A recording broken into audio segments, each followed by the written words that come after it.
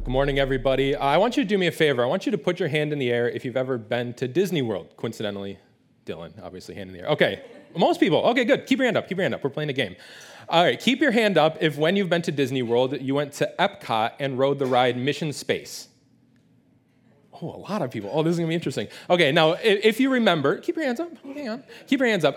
If you remember, if you rode Mission Space, how many of you rode the Orange Line, which is the more intense version where you, go around Mars, go to Mars? A handful. Okay. How many of you liked it? Okay, look around the room. These are the people that are insane. You liked it? Oh, man, it was the worst. So we went to Disney 5-6 years ago or so with my wife and her family. And look, it is no secret. I make it known. I get motion sick. All right, it is. If you put me in a car and give me I can't even read a text message, I'll get sick. And so Mission Space, what it is it simulates you going to space, which basically means they put you in a box and spin you around a bunch. Not my thing. Not cool. I'll take roller coasters all day long. That's cool. But if you sit me in an office chair and spin me around, I'll be sick for the rest of the day. So what happened is we're at Disney. We're going up. We see Mission Space. We go up to it. And when you go up, you can take either the Orange Line, which is the more intense version that simulates going to Mars, or the Green Line, which is the more moderate, more family-friendly version that simulates orbiting the Earth. So I figured, I don't want to go. Other people do. Compromise. Green Line. I'll still get sick, but whatever. So what happened is we go up, and I guess that was just in my mind. People weren't on the same page as me, and Brittany's brother-in-laws, John and Jerry, go running up Orange Line, leaving me in the dust, and I'm like, are you kidding? I can't do that. And so I had to make a decision of I either got to go orange, get sick with people I know, or go green, still get sick with people I don't know. So I was like, all right, well, just go the Orange Line. I go with them. They strap us in. And from the first moment that the thing moves, I'm just regretting every decision in my life that has led to this point. It is the worst. I don't understand how anybody likes it. What happens is they strap you in, and there's a little TV in front of you, and they say just focus on the screen, and you won't get sick. If you close your eyes, if you start looking around, that's when you get motion sickness. But if you just focus on the screen, you won't get sick. Let me tell you, if you ever want to ride it in the future, they lying. I don't even think I blinked. I was just staring at the screen, and I got so sick. I think if I remember right, you have to do different things as you're in your chair, to avoid asteroids and to launch. I'm letting my whole crew down. I'm just pinned back in my chair, just ready for this thing to be over. It was awful. In fact, I have a picture of what the little cockpit thing looks like. So this is what it looks like if you've never ridden it before. So you're in pretty close quarters with the three people that you're with.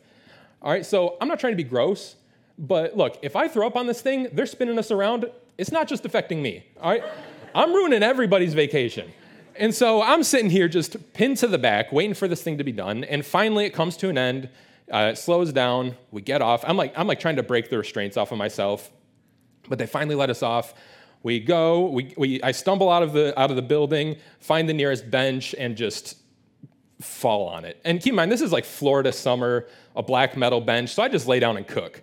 I'm done. I'm like, people, you guys just go on without me. Leave me here. I live here now. And I was done for the rest of the day, but I don't understand how anybody likes it. And the thing is, that was just a simulation. I can't imagine what actually going to space would be like. In fact, if NASA came and told me that we want to send you to space, we want you to go to Mars, to be the first man on Mars, and all you have to do is all expense paid trip, Epcot, eat all the food, have a great time, but you got to ride Mission Space? Nah. That is just not for me. Space travel is not my lot in life, and I understand that. But the worst thing about Mission Space is there is no payoff. You ride it, at least if you don't like roller coasters, it's fast, you get the adrenaline pumping. Even if you're afraid of heights, if it's a high one, maybe you get to see long distances and it looks cool. There's some redeeming factors even if you don't like it.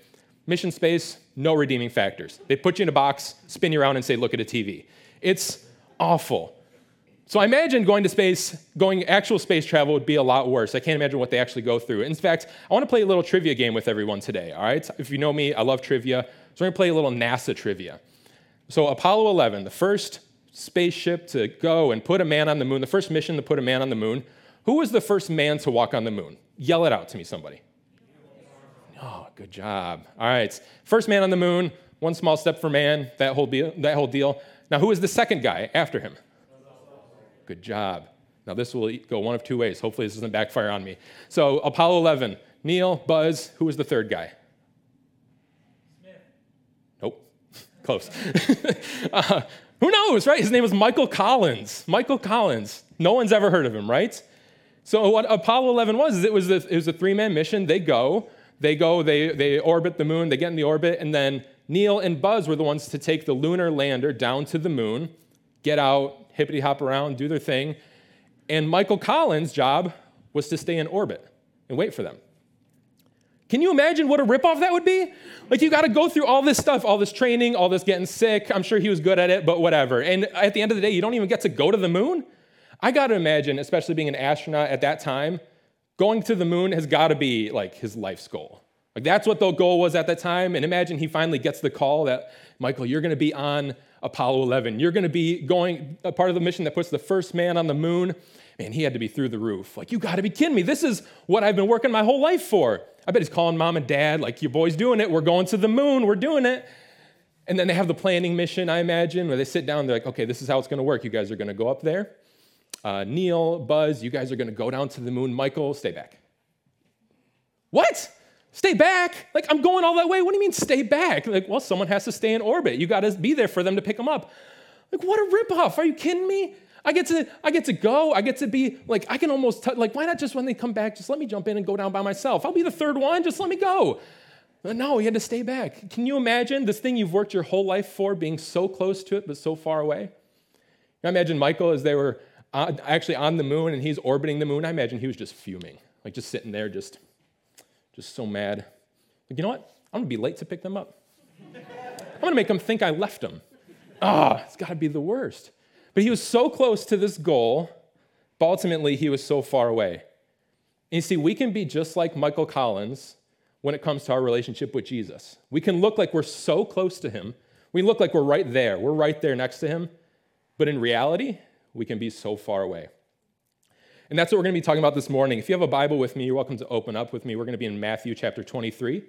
If you don't have a Bible, there's a black one on one of the seat backs in front of you. And hey, if you don't own a Bible at home, please take that black one home as our gift to you today. But today we're going to be continuing our series called What Would Jesus Undo? And what we're doing in this series, if you were in a part of church in the 90s, you're probably familiar with the WWJD bracelets, What Would Jesus Do? In this series, we're looking at the inverse question of what would Jesus undo? What actions or attitudes can we see from his time on earth that he absolutely despised seeing in people that claim to be his followers?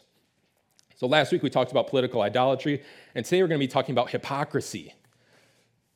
Hypocrisy. Like, I think we can have one of two reactions when we hear that. We can either recoil and be like, hypocrisy, that doesn't make me feel good. I want to talk about things that make me feel good. Hypocrisy doesn't make me feel good. Or I think probably the more likely reaction we can have is we find out we're talking about hypocrisy, and we start thinking, okay, start looking around, see who's here today. Like, oh, yeah, they're here today. Good, they need to hear this.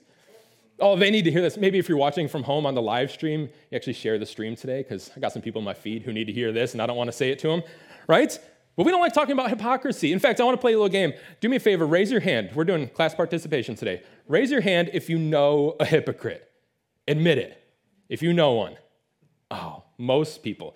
In fact, the people that didn't raise their hands, you're probably either too nice or the person you're thinking of is sitting right next to you, right? And you're like, I don't want them to know. Now, don't raise your hands for this. Don't raise your hands.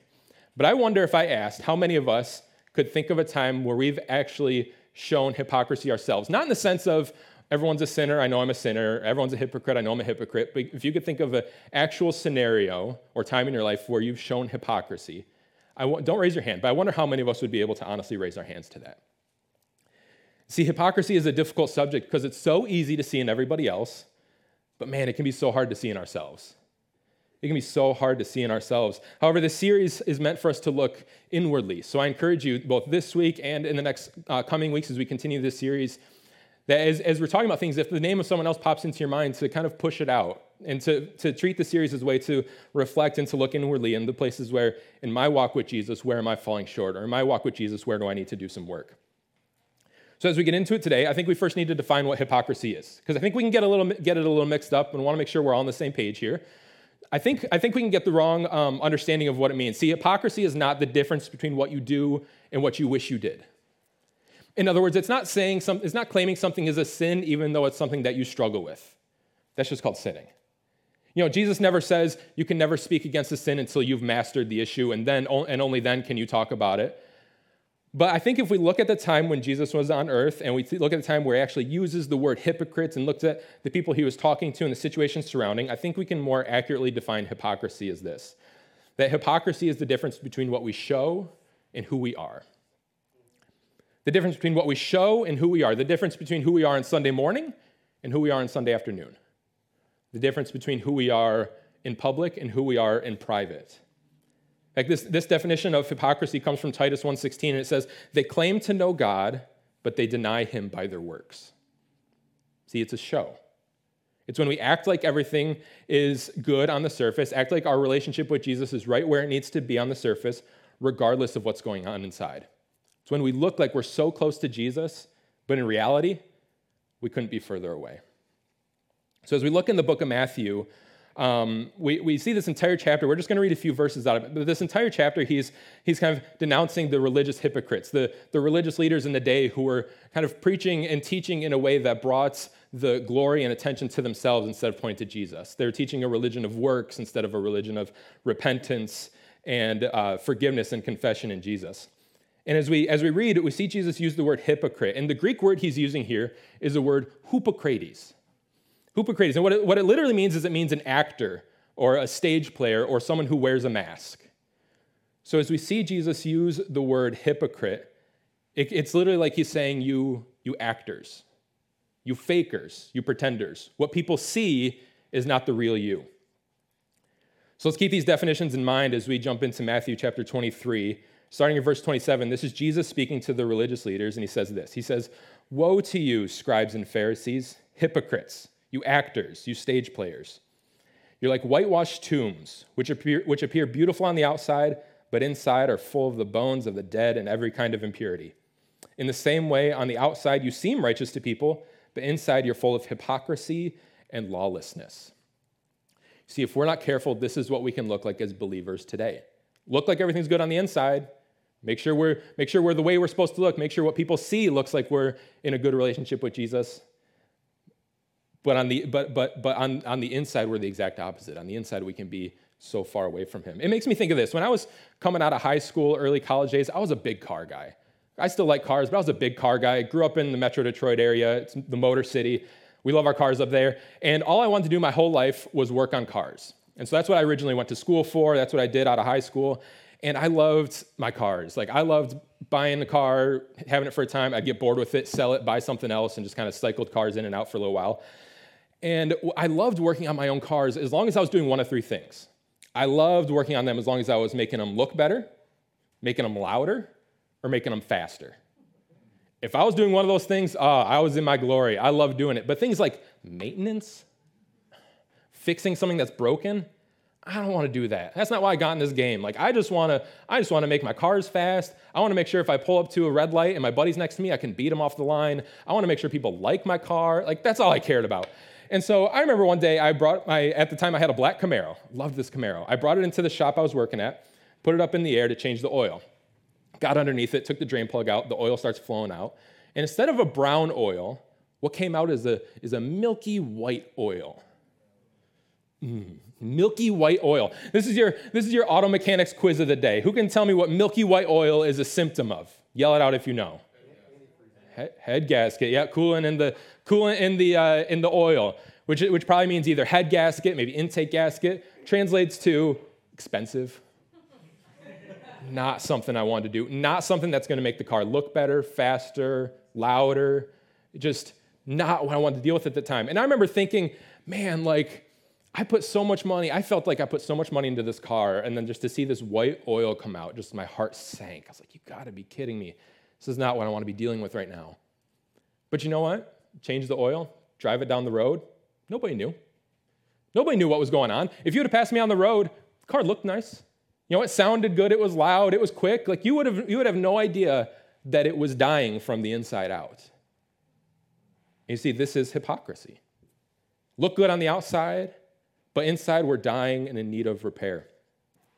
If we jump down to verse 33 in this chapter, we see how Jesus kind of responds to these religious leaders. This whole chapter, he's saying, you're different on the outside than you are on the inside. You're preaching in a way that people don't see the real you.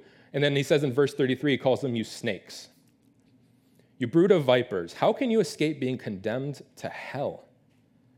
That's harsh. That's not what I want to hear from Jesus.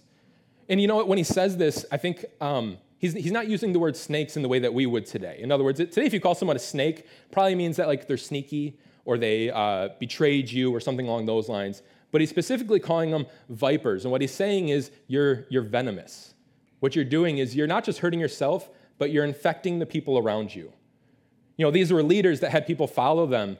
And so he's saying is this is not just going to end poorly for you, but everyone who you're teaching, everyone who's kind of learning this false religion of works and not faith in me, you're killing them too. This is not just a personal issue. Then he says, how can you escape being condemned to hell? This would have brought up a very specific imagery because what would happen in those days is farmers, they would grow their crops, harvest their crops at the end of the season, and then once the growing season was done, they would cut down their crops down to the ground. However, there would still be some like stubble left on the ground, like the bottoms of the crops that they'd have to clear out before the next season. So what they would do is they would burn the fields. This would clear everything out, prepare it for the next growing season. But when doing this, when they would burn the fields, the flames, the fires would reach these dens of vipers, of snakes, and it would drive them out. So it was not an uncommon sight to see a field that was being burned, then seeing snakes sort of fleeing from it and ultimately getting overtaken and burned alive. And so what Jesus is saying, this is you. You're not just hurting yourself. You're infecting all the people that you're teaching, all the people that are following you. But ultimately, at the end of the day, you're not going to be able to escape what's coming. You're not going to be able to escape what's coming to you. If you keep preaching and practicing this false religion of works and not faith in me, you're not going to be able to escape condemnation. And you know, I think we read this and we love seeing this side of Jesus, right? Like if we're being honest, we all love compassionate Jesus, like the Jesus who loves all the little children of the world. We love Jesus, healing the sick and caring for the needy, the Jesus that makes our heart warm and fuzzy. But if we're being honest, we love, feisty Jesus. We love when Jesus is like getting on the hypocrites and religious leaders. We can get behind him. We're like, this is the Jesus I signed up for. We'll get him. But you know what? I wonder how many times in my life Jesus, if I was there, would have looked at me and said, you snake. Come on. Like, people follow you, people look up to you, and you're leading them towards you, not towards me. If you keep going down this road, how are you going to escape being condemned to hell? What are you thinking? It's not as fun to read when we read it that way, is it? But you know what? If you spend enough time in church, you can learn all the right things to say. Even if you're newer to church, newer to the faith, if you spend enough time in the church, whether here or somewhere else, you can fit in pretty easy. You can figure out when to stand, when do you sit, when do you put your hands up, when do you close your eyes, dress the part. It's easy to look like we have it all together. But here's what I want us to see from this. It's that following Jesus is about who you are, not what you say.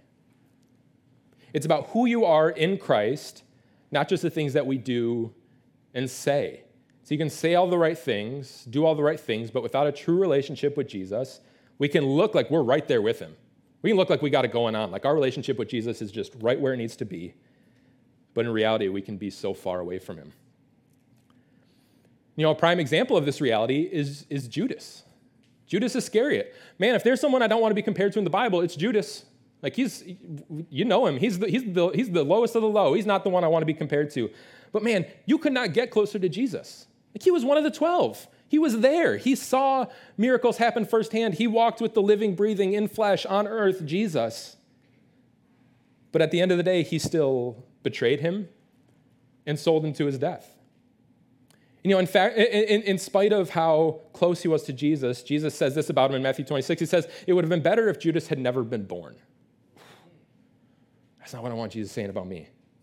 See, he obviously took this to extremes, but we can be so similar to him in this area. We can show that we worship Jesus. We can look like we're with him, but our worship can be so focused on ourselves. Not in the sense that we're worshiping ourselves, but in the sense of, I want to make sure I look the part, make sure I look like I'm doing what I'm supposed to be doing, and that's more important to me than what my relationship with Jesus actually is. If you flip back with me a handful of pages in the book of Matthew, to Matthew chapter 6, we see Jesus warn against this very thing. We see him talk about making your worship focused on yourself instead of focused on him and what that looks like. He says this is Jesus speaking. He says this in chapter 6, verse 1. He says, be careful not to practice your righteousness in front of others to be seen by them. Otherwise, you have no reward with your Father in heaven. So whenever you give to the poor, don't sound the trumpet before you as the hypocrites do in the synagogues and on the streets to be applauded by people. Truly, I tell you, they have the reward. When you give to the poor, don't let your left hand know what your right hand is doing, so that your giving may be in secret, and your Father who sees in secret will reward you. Whenever you pray, you must not be like the hypocrites, because they love to pray standing in the synagogues and on the street corners to be seen by people. Truly, I tell you, they have the reward. But when you pray, go into your private room, shut your door, and pray to your Father who is in secret, and your Father who sees in secret will reward you. Now these 6 verses, to me, bring up a very specific, correlation to our current lives nowadays. But before I get into that, I want to give a little disclaimer, because I think it can be easy to hear what I'm about to say and kind of write this off as, this is kind of old man advice, whatever. And what I mean by that is I want to give you a little peek behind the curtain of our New City staff. And this might shed a little bit of light on what I mean. So our staff, there's 6 of us, and this is kind of our dynamic. There's myself and my wife, Brittany, we're 32 years old, so we're the oldest of the staff. So we're like geriatric, right? I mean, we're like getting up there. We're 32. And my wife, Brittany, she's cool. Like, she fits in with everybody. I am not. And you'll get what I'm saying in a minute. So that's the 2 of us. We're the oldest. And then there's Dylan, who's, I think, 31, like pretty much the same age. But Dylan's a little different. Dylan's kind of like your cheesy dad, right? Who does a real good job at, fitting in with the younger crew. Like, he'll get up here and he'll like dab and he'll like do TikTok dances and stuff. And like, he fits in well. Like, that's a compliment, right? In fact, in my notes for today, I wrote, Dylan acts cool. And Dylan went into my notes and changed it to Dylan is cool. I feel like that tells you everything you need to know, right? So I'm just kidding. So that's the 3 of us. We're the 3 oldest. And then there's a little bit of an age gap. And then there's Kevin, John, and Abby, who are the 3 youngest. And they're all in their early to mid-20s. So there's a little bit of an age gap. Honestly, in the grand scheme of things, no one's that far away in age. However, that's not always the way it feels. There are many times where there are things that I've heard for the first time in my life, different phrases, different words, that I've heard for the first time in my life in staff meetings by one of these 3. And sometimes I can usually get it from context. But sometimes I'm a little like, wait, what are we talking about? And I didn't think I'd be here at 32 years old. Like, come on, I'm still cool. But so I'll give you a couple examples. A few months ago, we were sitting in staff meeting, and some sort of food got brought up. I don't remember what we were talking about, but some sort of food. McDonald's, we'll say. And I was sitting there. It was me here, John to my left, Kevin to my right. And the message that they were both trying to get across is, that food tastes good. That food tastes good. All on the same page. But what they said, and they said it at the exact same millisecond, at the exact same moment. They said, John to my left goes, that slaps. And Kevin to my right goes, that hits different. And they like crashed over me like this wave of Gen Z. And I was like, what? Like, what are we talking about? Slaps? Or like, and this happens all the time. And I'll give you another example. We use a messaging app as a staff called GroupMe, so we can message each other throughout the day. And you can put that first image up. I took a screenshot. The text is small, so I'll read it to you. But I took a screenshot of this interaction. It was probably about a year ago. They were talking about the context here. Hang on, the context here. Don't get ahead of me. The context here is they had a young adults event, and Dylan, the first line is Dylan asking, how was it? So Dylan, how was it? John says it was good. Not a big turnout, but it was a good crowd. We had fun. The only bad thing was the mosquitoes. Kevin, yeah, that was beat as heck. So usually I can get these from context, but I'm looking at it's beat. Because it's a confusing message. Is he saying it was a good turnout? We had fun. That's why it was beat. Or the mosquitoes made it beat. So where are we coming in here? And so you can put the next message up with my response. That was beat. Is that good or bad? I don't know. Is that good or bad? Which one are we talking about? And then, now everyone's getting to John's responses. And then everyone laughing at me and calling me a boomer. Like, I'm 32 years old. These kids and these youngsters don't know what they're talking about. But I say that, all right, anyways, I say that as a joke. Like, the point of me saying that is just, especially if you're younger, I think it can be easy to hear what I'm about to say and write it off as, that's a little bit out of touch advice, or you're just a little bit older, it doesn't really apply to me. But I think as we read these verses, Matthew 6, this first section of verses, the most obvious correlation that comes to mind for me to our current lives nowadays is through social media. And look, I'm not getting up here and being like, you got to delete your Instagrams and your TikToks is the devil and all this stuff. But I think it's so easy when social media, the whole goal is to bring focus to yourself. It can be so easy to bring faith and religion into it and use that as a tool to point back to you instead of to Jesus. And what do I mean by this? I mean, what do we do? It's you wake up in the morning, you got to update your stories, right? People got to know you're awake. And so we got to make sure people know we start the day off right? So got to get the Bible out. We got to make sure it's set on the table. Make sure, let's be honest, you got to get some natural light in there. If you want the natural light coming in, the rays, make sure it's open up to a good passage. Like, you don't want people thinking you read like Numbers for fun. Like, make sure get the Psalms, right? Get the Psalms.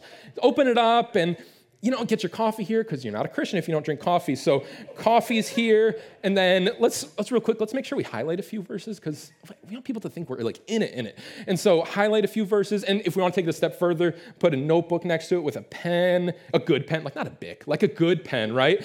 And put it next to it. Make sure because people got to know you journal, right? Not just read, but we journal. And then it looks all good. And then let's get a good filter on it, honestly. Come on, what are we? And so we flip through, get a good filter on it. And meanwhile, we spend more time setting up, showing what we're doing than we do actually reading what we posted. Right? We can be no different.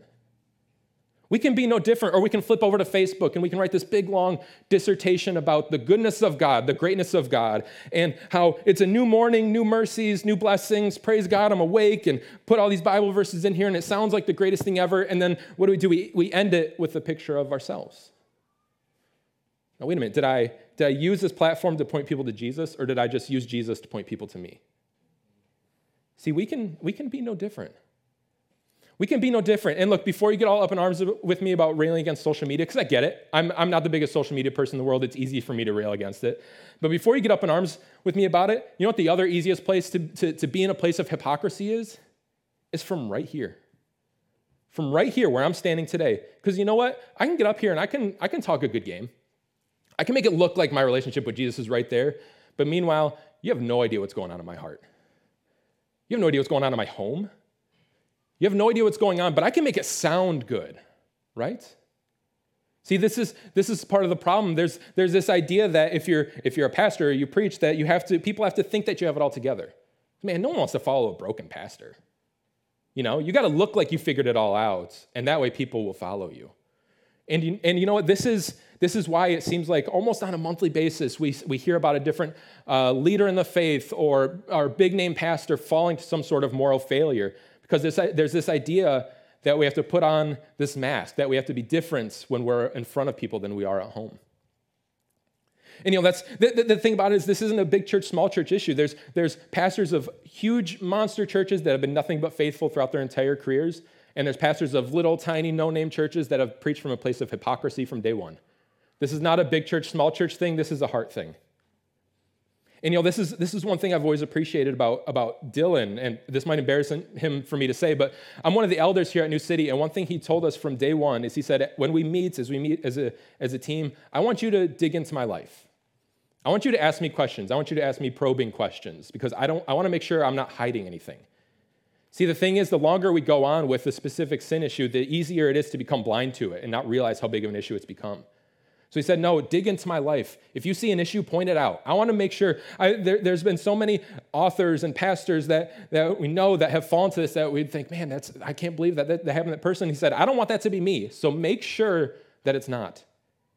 And that's something I've always appreciated because look, not putting up any safeguards because you think you're above a specific sin issue or that wouldn't happen to you is the quickest way to fall to it. Saying things like, that would never happen to me. Oh, can you believe what this person did? I would never do that. I hope you're right. But what are we doing to make sure it doesn't happen? What are we doing to make sure? See, the acting like we have everything under control is the quickest way to lose control. And this is what I want us to see here. It's that sin grows in the dark. Sin grows in the dark. You got an issue that nobody knows about, that you've never gone to Jesus about? I hate to break it to you. It's going to be real tough to get past it. It's going to be real tough. Acting like we have everything under control is the quickest way to lose control. Sin grows in the dark. So where do we go from here? I think we can all be on the same page. Hypocrisy is bad. That's not a big revelation to come to. Where do we go from here? How do we, if you're with me and you're thinking, okay, I want to make sure that I'm not acting like this. What steps can I take to actually move past this and not be in a place of hypocrisy? I want to give us a few practical steps that we can all take.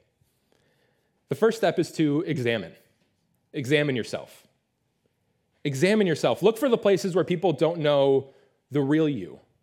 Where do I have issues? Where do I have things that I've been hiding that the people I'm close with, that the people I know don't know about? Examine yourself. Ask God to examine you. Say, I've probably become blind to some of these issues that I'm facing, but God, I need you to show them to me. So examine. Step 2, confess. Confess. This is why we do confession here at New City every week. And in fact, right at the end of this message, we're going to do it again today. It's because we all need time to go before God and confess. Say, hey, I messed up. I did it again. I did it again, and I need your help. I need forgiveness, and I need help moving past this, because like I said before, we can't move past these issues on our own, but we need God for them. And then step 3, maybe the hardest step, repeat. Do it again, and then do it again, and then again, and again, and again, and never stop. See, this is how we move past hypocrisy. Examine yourself. Ask God to examine you. Look for these places where people don't know the real you. Confess. Ask God for forgiveness. Be specific in your confession of where you've fallen short and where you need help, and then do it again. This is why we do confession weekly at New City, because this is not a one-and-done thing. But we all need time to go before God and confess. Those of us that lead it too. When we lead confession, the point is not for us just to tell you what to do. It's because we need time to go in front of God as well, regularly, and confess. Your Proverbs 28:13 says, the one who conceals his sin will not prosper, but whoever confesses and renounces them will find mercy. See, this is how we get past hypocrisy. And this is what I want us to see here, that the cure for hypocrisy is honesty. The cure for hypocrisy is honesty. If you want to move past hypocrisy, what's the first step? Be honest. What would Jesus replace hypocrisy with? I think he'd replace it with honesty. See, here's the thing. If we look back at Matthew chapter 23, if we look at the first section of verses we read, Jesus doesn't say things like, woe to you who do bad things. He doesn't say, woe to you who say the things that you shouldn't. Woe to you who break my commands. He says, woe to you who do these things but claim that you don't. See, following Jesus requires confession. It requires honesty. It requires to look inward to see where we're falling short and confess. And here's the main idea, the main point I want us to walk away with today, and that's this, that look, it's better to be an honest sinner than a perfect hypocrite. It's better to try and follow Jesus, fall short, get up and try again. It's better to fall short of Jesus every day, get up and say, I blew it yesterday, but I'm trying again today. I'm getting back up, God. I'm following you. I'm trying, fall short, confess. Look at the places you're messing up. Confess, God, I need help. Get up, try again, fall short, try again, fall short. It's better to be honest about where we are in our sin than just to look like we have it all together. See, Jesus welcomes the broken. Jesus says, I want you in your brokenness, not go figure it out on your own and then come to me and then we'll be good. You do you work on yourself, you take some me time, then once you get it all under control, come to me and I'll be here waiting. He says, no, come to me now. Come to me in your brokenness. Come to me in your addiction. Come to me in your pain and your suffering and your hurt, and I'm here waiting. He says in Mark 2:17, he says, it's not those who are well who need a doctor, but those who are sick. I didn't come to call the righteous, but the sinners. Jesus is saying, if you think you got it all under control without me, that's fine. I didn't come for you. I came for those who acknowledge that they need help. I came for those who are saying, I'm broken, I'm in need of a Savior. If you think you can save yourself, then what do you need me for? This is the gospel. This is why he died. He never asked you and I to be perfect. He never asked you and I to get it all under control on our own and then come to him. He said, no, come to me now. Come to me in your brokenness. I forgive. I have unconditional forgiveness. I forgive time after time after time again. But you got to take the first step. You got to come to me. See, this is why he died.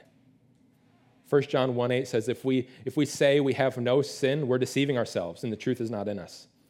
But if we confess our sin, he is faithful and righteous to forgive us our sin and cleanse us from all unrighteousness. But if we say we have not sinned, we make him a liar, and his word is not in us. See, I don't think many of us would say, I've never sinned.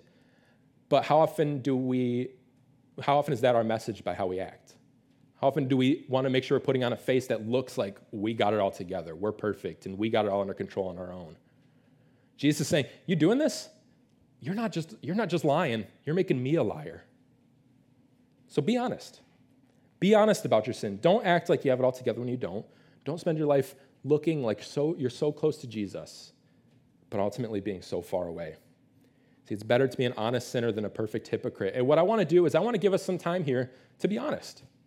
To be honest, I want to give us some time for confession here right in the middle of service where we can go before God and say, look, I messed up. I need your help.